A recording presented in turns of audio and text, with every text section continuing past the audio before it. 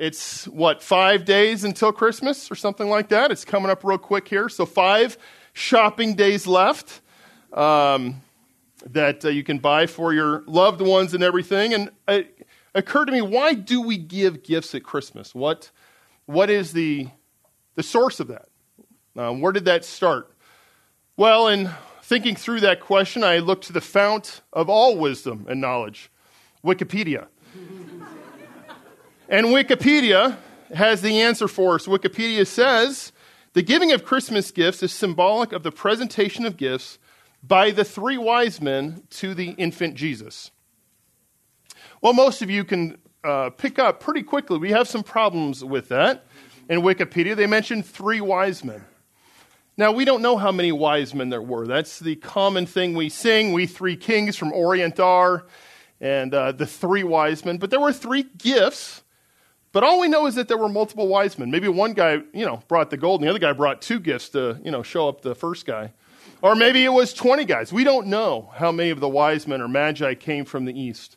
But Wikipedia says 3, so we'll trust them.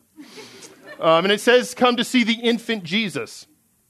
Well, when they came, it took a little while. And you remember, the book of Matthew talks about when they told Herod about this king that he wanted all the children killed from 2 years old and under. So more likely than not, Jesus was probably between 1 and 2 years old. And since infant, which I had to do research on this because I'm just a guy, infant is 0 to 1 years old is the infant category. So infant was probably not the right term anyway. So Wikipedia is a little bit off, I'm sorry to tell you. It wasn't 3 wise men for the infant Jesus. And maybe it was the most at Christmas. We think of the Father giving his Son, sending his Son to the earth.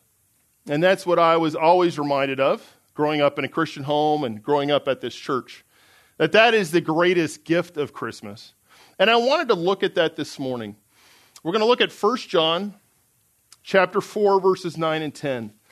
And we're going to look at God's gift of Christ to us. And my hope, as we look at this morning, 1 John 4, 9, and 10, that it will set our hearts, set our minds on the gift of Christ to come to this earth. And that as we celebrate Christmas, it's great to celebrate all the festivities, having the tree, all these different things. But ultimately, our minds need to be on Christ and his coming to earth and the gift that he gave. And so the title for today's message is Superlative Love Revealed. Superlative love, the greatest love revealed. And so we're going to look at 1 John 4, 9, and 10. Let me pray real quick for us before we look at this passage together. Father, we thank you for your word. We thank you for the truth in it. And ultimately, we thank you for Christ, the Word made flesh. Lord, as we look at this passage, we consider our great Savior and your great love, which you showed toward us. Lord, may we be filled with joy and trust in you as we celebrate this year. We pray in the name of Christ. Amen. Now, often, but when I preach, know that some people can get a little drowsy, close their eyes. Actually, today, I might be the one falling asleep, so that can make it a little more exciting for you. You ever see a preacher fall asleep while he's preaching? Hopefully that won't happen. But we're going to look at 1 John 4. So to start with, I want to read verses 7 to 11 to be able to get the context for us. 1 John 4, 7 to 11. Beloved, let us love one another, for love is from God. And everyone who loves is born of God and knows God. The one who does not love does not know God, for God is love. By this the love of God was manifested in us, that God has sent his only begotten Son into the world, that we might live through him.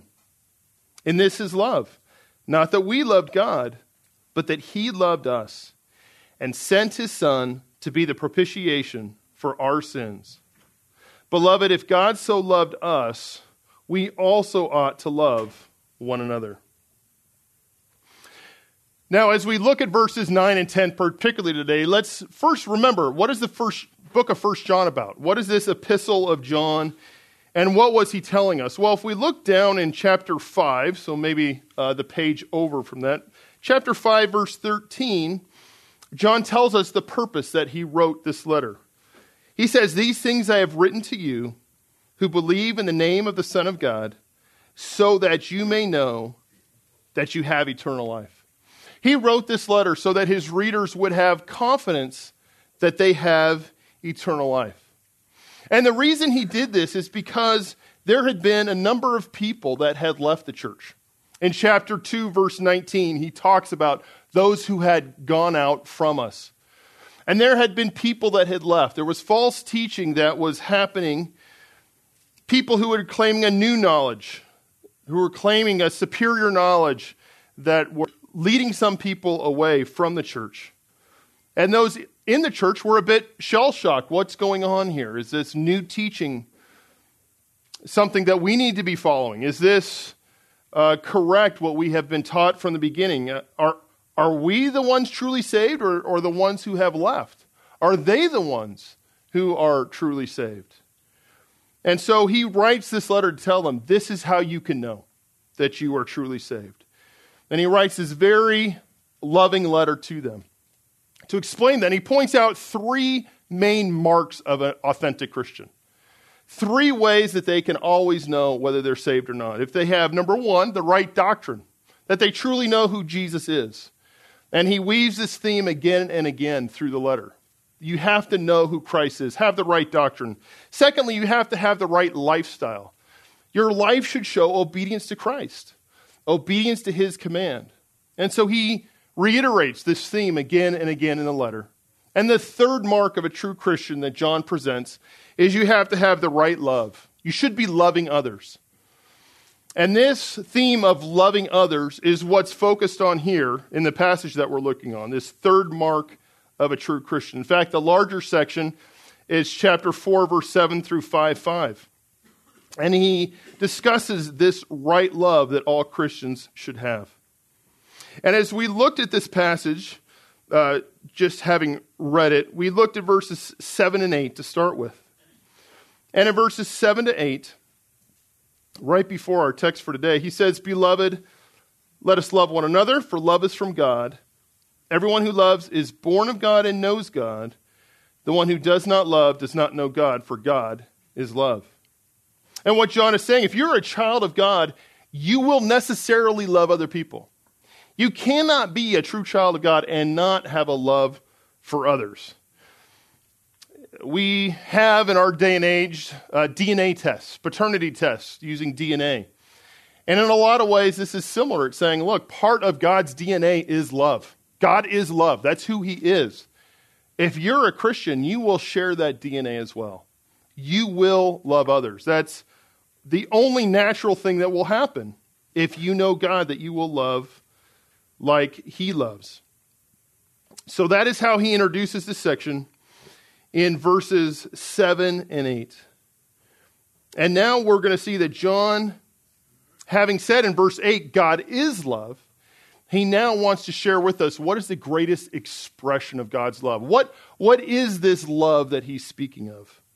What is this great love? And there are many expressions, certainly, of love in this world, aren't there? There's a love of a parent for a child. In my case, a love of a parent for a grandchild as well. There's a love between a husband and a wife. A love between friends, for sure. There's love that gives and sacrifices for others. And these are important types of love. And certainly, we need to be demonstrating this love toward others. But the greatest love, the superlative love, greatest love of all, was shown by God. And that's what John wants to share with us in verses 9 and 10. This is what love is. We spent a number of weeks looking at 1 Corinthians 13, as you recall, walking through the definition of love as provided by the Apostle Paul in the letter to the church in Corinth. And in that letter, we saw that this description of love was a series of actions. Those were all verbs. And this is what love does. This is how love behaves. Well, in a very real sense, here as we look at love and the love that God demonstrated, it's also in action. It's also demonstrated by the Lord to us. And so today we're going to see two actions that reveal the superlative love of God. Two different actions here that reveal the greatest love that the world has ever known. The first is in verse 9, the incarnation, and then in verse 10, the atonement. And what I want you to walk away with today, this isn't, hey, here's a... and certainly we should never have that feeling as we walk away from God's word, but we're just wanting to honor him. But the main thing I want you to walk away with today is a greater appreciation of God's love. We would all say, we would check the box, do I know that God is love? Yes, I know that. Do I understand what I say that God is love? Absolutely. But do we know what love cost the Lord? Do we understand how much he gave to us in sending his son? And when we understand that, we can be filled with joy at this Christmas season. It's not just the story of a little baby being born. This is God becoming flesh, and this came at a great cost. And he came for a reason. So today we're going to look at two actions that reveal the superlative love of God so that you'll be able to rejoice more fully this Christmas season and really contemplate how great God's love is. So let's start then in verse 9. So point number 1, the superlative love of God revealed in the incarnation. The superlative love of God revealed in the incarnation. Verse 9, you can look there in your Bibles. By this the love of God was manifested in us, that God has sent his only begotten Son into the world, that we might live through him. Verse 9 starts off with by this, and that connects us with the previous verse. He had just said God is love, and now he's going to explain the love of God and what love truly looks like. So what kind of love are we talking about? God is love. By this, he says, the love of God was manifested in us. And we say the love of God. This isn't love toward God, but God's love toward us is what he's speaking of. This is God's love. And to be manifest means to be made visible, to be made clear. This is how love is now seen by us. It's not that God's love started with the giving of Christ, sending Christ to the earth, but this is how we can see it so visibly, so clearly. By this the love of God was manifested and made visible. And he says, in us. In us. God's revealing of this love was not like a fireworks display. A fireworks display is just shot up in the air for everybody to see, and you may or may not see it. This is a love that's directed to you. This is a love that it shoots right at you and says, look, God is loving you by this action.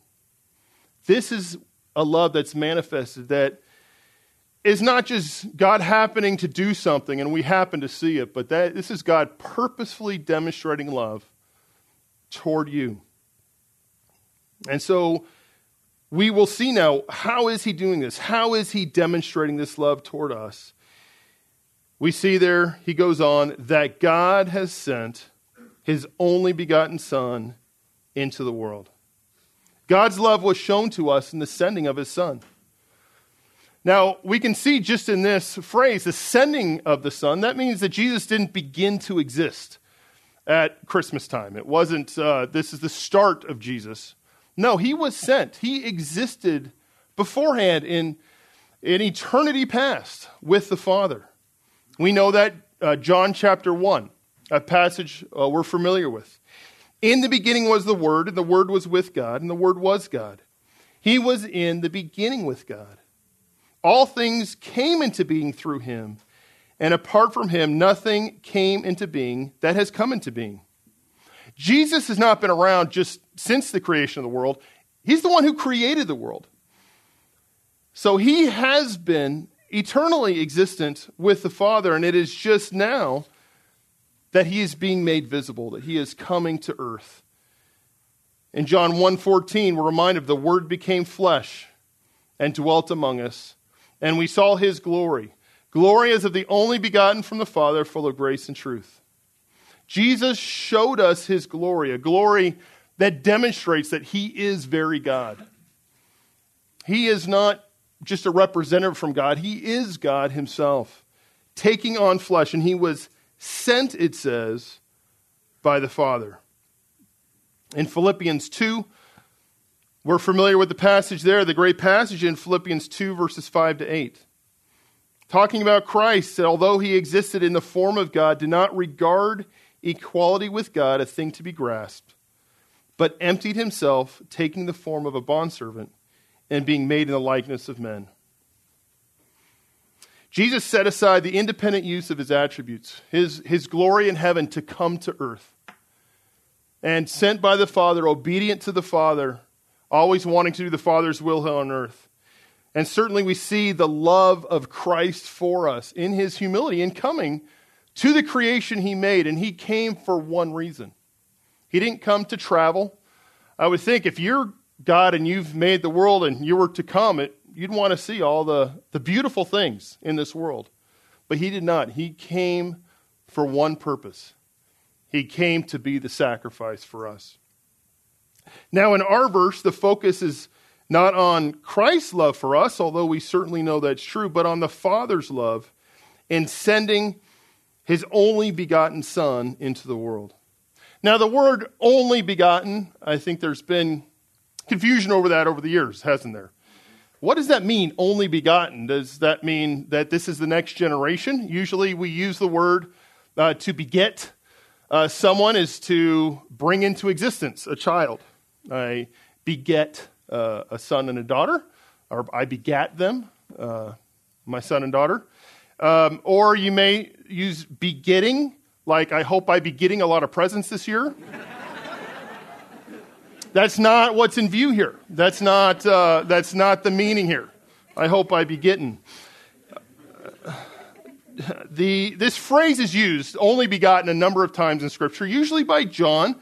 We see it in John 1 and John 3. The verse we just looked at, John 1:14. Glory is of the only begotten of the Father. John 1:18 uses this. No one has seen God at any time, but the only begotten God, who is in the bosom of the Father, has explained him. And certainly, perhaps the most famous verse in Scripture, John 3:16. includes this phrase. For God so loved the world that he gave his only begotten Son. So what is this word? What does that mean, only begotten? Well, the Greek term is monogenes. It's a compound word, mono, meaning only, and genes meaning of a class or kind. So really what it's meaning is it's one and only. So one of its kind, only one, or unique, is what it's saying. This is the only Son, the one and only Son of the Father. And when we use that term, one and only, before Son, it carries with the idea of beloved. When someone has an only child, when there's just one, it's especially precious, it's thought of, to have only one. And so this is a beloved, the one and only beloved child of God. Now, certainly as Christians, we are children of God as well, in a sense, right? We are adopted into his family, but not in the same way as Christ is the Son of God. Christ is the Son of God in a one and only type of way. There is no other like Christ, for he is God himself that has come in flesh. So you can read it as the one and only. This is the one that God loves, his one and only Son that is so perfected, and that was not enough. God sent his one and only Son into the world. And the word sent there, it's important that we recognize sent is in the perfect tense. Well, what does that mean, sent? Isn't it just a completed action? That would be the aorist, just a one-time thing. No, it's perfect, meaning it's a past action with ongoing results. Something that happened that continues to have impact today. And is that not true of Christ being sent into the world?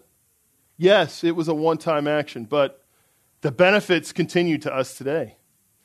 Jesus was sent, but that means something to us today. And we find out what that means to us today in the very next phrase here. He was sent into the world that we might live through him.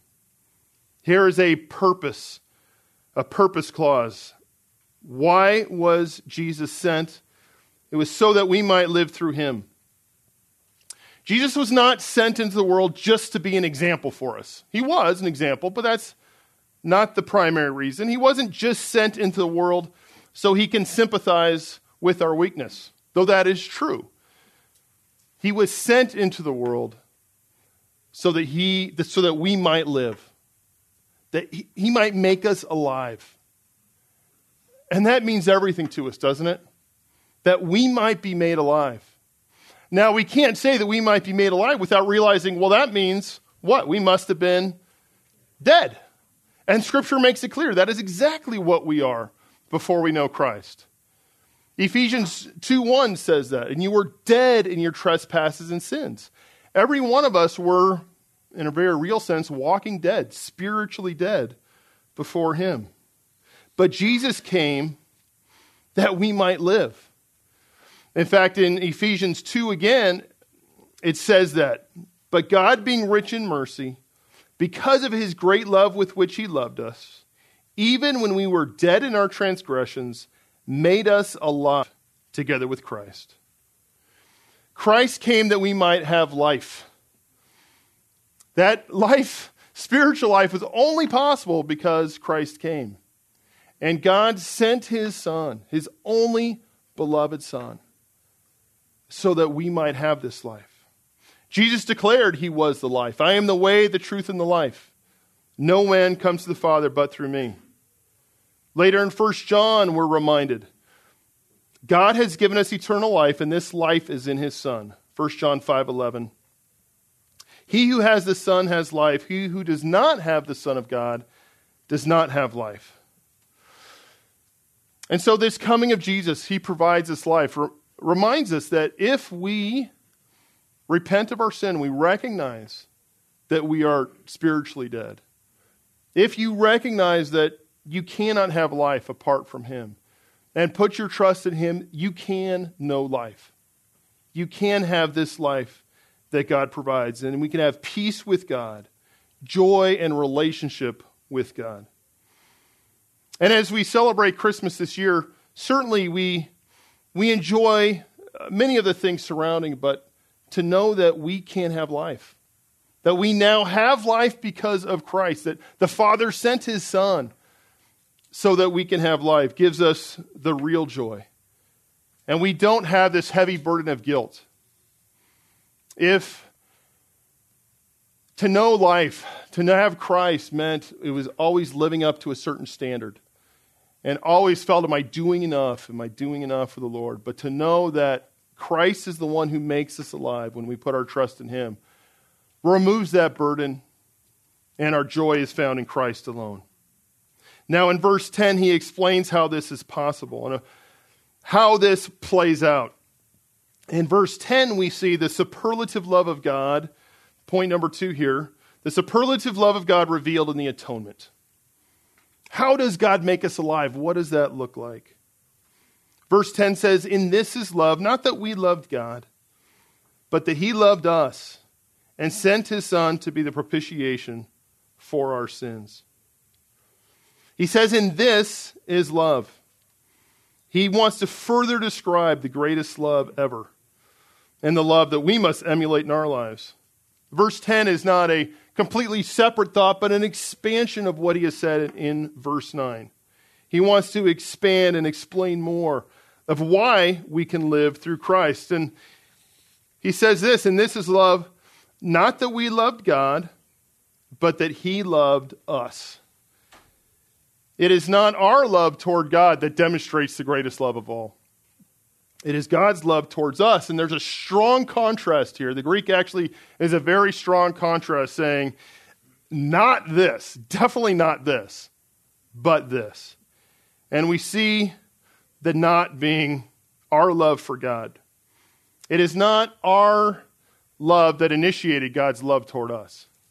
It's nothing that you have done, nothing that I have done that could have initiated God's love for us.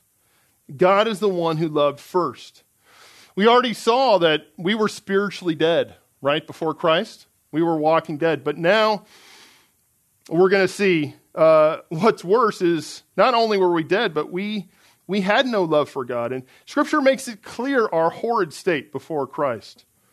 Romans 5, verses 8 to 10 shows us we were enemies of God. That was our condition. We were enemies of God. And it says God demonstrates his own love toward us in that while we were yet sinners, Christ died for us. Verse 10, if while we were enemies, we were reconciled to God through the death of his Son, much more, having been reconciled, we should be saved through his life. So we were dead. We were not lovers of God. We were enemies of God. We also sought after our own fleshly desires. That's how we were. Ephesians 2:3. We all too formerly lived in the lusts of our flesh, indulging the desires of the flesh and of the mind, and were by nature children of wrath. We also see in Titus 3:3 that we were foolish and hateful. For we also once were foolish ourselves, disobedient, deceived, enslaved to various lusts and pleasures, spending our life in malice and envy, hateful, hating one another. Is that someone that you'd go out of your way to love? No, certainly not. It's hard to love someone who can be described as envious, hateful, and hating others. And yet that's how we were when God sent Christ to make us alive. We were nothing to be sought after. We were not ones that were seeking after God at all. In fact, Isaiah 53:6 says, all we like sheep have gone astray, turned each one to his own way. We were not seeking after God, but God initiated. It's not that we loved God, but that he loved us. God initiated this great love. And as we celebrate Christmas, we remember this is God's love toward us in sending Christ. And that phrase there that he loved us, it's actually more emphatic even in the original, that he himself loved us. It includes an extra emphasis there. He himself loved us. God himself initiated this and showed us the love. And he is the source then of any true love, any great love that the world knows. It was only because the source itself is God. It's not that we loved him. And if you are uncertain about your salvation, you think, I don't know if I can do enough to be a Christian. I've been seeking God, but I just fail again and again. Well, the good news of the gospel is you don't have to be good enough to deserve God's love. In fact, you can't be good enough to deserve God's love. But you have to be willing to say, Lord, I know I'm not good enough. Trusting in your own hard work to be saved. But what Christ has done. And even as believers, we can get in the wrong thinking of I need to be doing good works to maintain my salvation. That God will love me if I'm faithful at church and Bible study and I'm doing my devotions each day. And maybe if I miss reading the Bible a couple days, God doesn't love me as much as he would otherwise. Well, that's not true. God's love is not dependent on you. We love out of gratitude in response to God's initial love. God has done so much to demonstrate love to us. It's our only right response to live in love and obedience to him. But not trying to earn that love, but in response to it. And that's what's made so clear here. It's not that we loved God, but that he himself loved us. And this was perfectly demonstrated. We see here in the last phrase in verse 10. How was this great love of God demonstrated? He sent his Son to be the propitiation for our sins. And here we look at the atonement of Christ. And this final phrase in verse 10 there, sent his Son to be a propitiation for our sins, parallels what's in verse 9 there, that we might live through him. Now we see how can we be made alive? Well, it's only because of what Christ has done here, as explained at the end of verse 10. And the word that's used here is propitiation. Now, I don't know about you, but in my daily conversation, I'm not using the word propitiation. Maybe you are. I don't know. I'm not that intelligent to be able to be using that constantly, but propitiation is a word we don't typically use. Basically, it means appeasement or satisfaction, to satisfy something. And in this case, it's speaking of satisfying the wrath of God, appeasing God's wrath against sin and the punishment that sin deserves. Our sin is not bad just because it has a lot of harmful effects. And certainly it does. The way of the wicked is hard. And there are harmful effects to others. There's harmful effects to ourselves when we sin. But the real offense of sin is it's rebellion against God. It's telling God, I don't care what you want me to do. I'm going to live my own way. And it breaks that relationship with the Lord. And it's contrary to God's holiness. We are offending God's holiness when we sin. And therefore, the only righteous thing for God to respond to our sin is wrath. We have a God of wrath. And wrath is appropriate when it's something that is wicked. I mean, certainly we would say on a very human level, if there was a murderer who did horrible things to people and tortured others, to say, hey, it's no problem. Let's just overlook what he's done. Would that be appropriate in any way? Certainly not. We would say, no, that person must be punished. That is absolutely wrong. Well, on a much greater scale, we serve a holy God, perfectly righteous. Were he to overlook sin, well, that would be a tragedy. That would not be just. He would not be righteous to overlook sin. No, he has to have wrath against sin, or he's not really a righteous God. And the fact is, he is righteous, and so he does have wrath against sin, and the Scripture makes that clear. John 3:36 mentions this. He who believes in the Son has eternal life, but he who does not obey the Son will not see life, but the wrath of God abides on him. Romans 1:18 reminds us of this. The wrath of God is revealed from heaven against all ungodliness and unrighteousness of men. God's wrath is against unrighteousness and ungodliness. And in Romans 2:5, those who reject God, it says, because of your stubbornness and unrepentant heart, you're storing up wrath for yourselves in the day of wrath. Wrath is the proper response of God towards sin. And this is a wrath that every one of us deserve. But God's wrath was satisfied. It was appeased on our behalf, and that was done by Christ. He is the satisfaction for God's wrath, it says. The propitiation for our sins. Were Christ not the one who satisfied God's wrath, you and I would have to face that wrath of God, an eternal punishment in hell. And if you do not know Christ, you will face that wrath of God. But for those of you knowing Christ, we do not have to face that wrath of God. But Jesus was that satisfaction. He absorbed God's wrath upon himself on the cross. And when we think of the cross, we remember all the physical pain that Christ suffered there with a crown of thorns on his head and those thorns being shoved into his skull. We remember the lashes on his back that ripped the flesh off his back and then was pressed up against that cross. We think of the nails that pierced his hands and the nails that pierced his feet. And the physical pain that Christ suffered on the cross was immense. But even that physical pain did not compare to taking on God's wrath. And that is when darkness fell upon the land. And Christ cried out, my God, why have you forsaken me? That is the propitiation for our sin, where Christ took on our punishment, took on the wrath of God on our behalf. And it was because of that we can live. That we don't have to face that wrath, because he's the propitiation for our sins. And certainly as we think of Christmas, and we think of the joy that comes, and a cute little baby being born, and we have little nativity scenes, and it's great. It is a beautiful thing.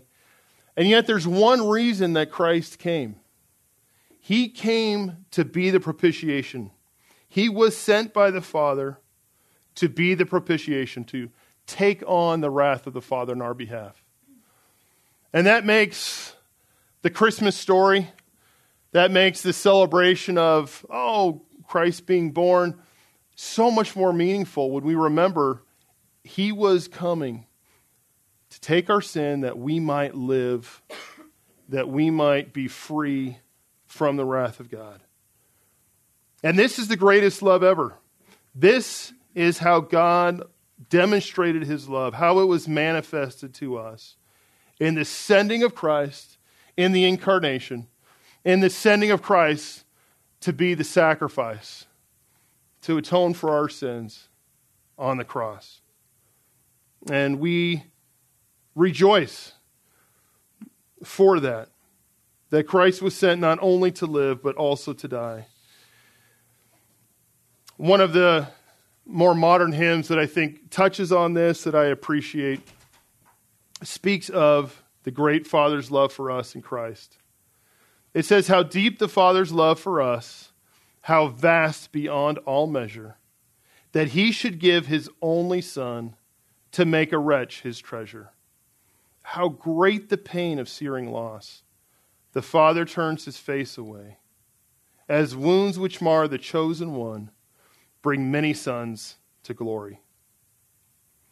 So as you celebrate Christmas this year, remember the superlative love of God, the greatest love that's ever been, that history has ever known, was shown in Christ, coming to earth and coming to be our sacrifice.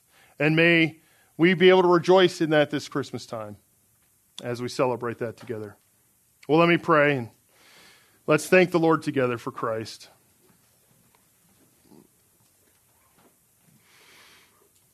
Father, we thank You for the truths in these verses, the truth about Christ coming and sacrifice. We know it's so cliche to remember to say, well, Christ is Christmas, remember Christ, but Lord, often we don't do that. And in the back of our minds, we know it's true. And yet to recognize the cost it was for You to send, Father, Your beloved, Your one and only Son. And You said, Lord, nothing else would do. Nothing else could satisfy Your wrath except the perfect Son. Lord, and we thank You that Christ came willingly. He sacrificed Himself willingly for us. Lord, such a love we could never repay. But Lord, we want to honor You. We want to love You in return, not to repay You, but just out of sheer gratitude for Your kindness toward us. Lord, we thank You for the fellowship we have together, and that we can rejoice with each other in Christ's great love. We pray this in His name. Amen.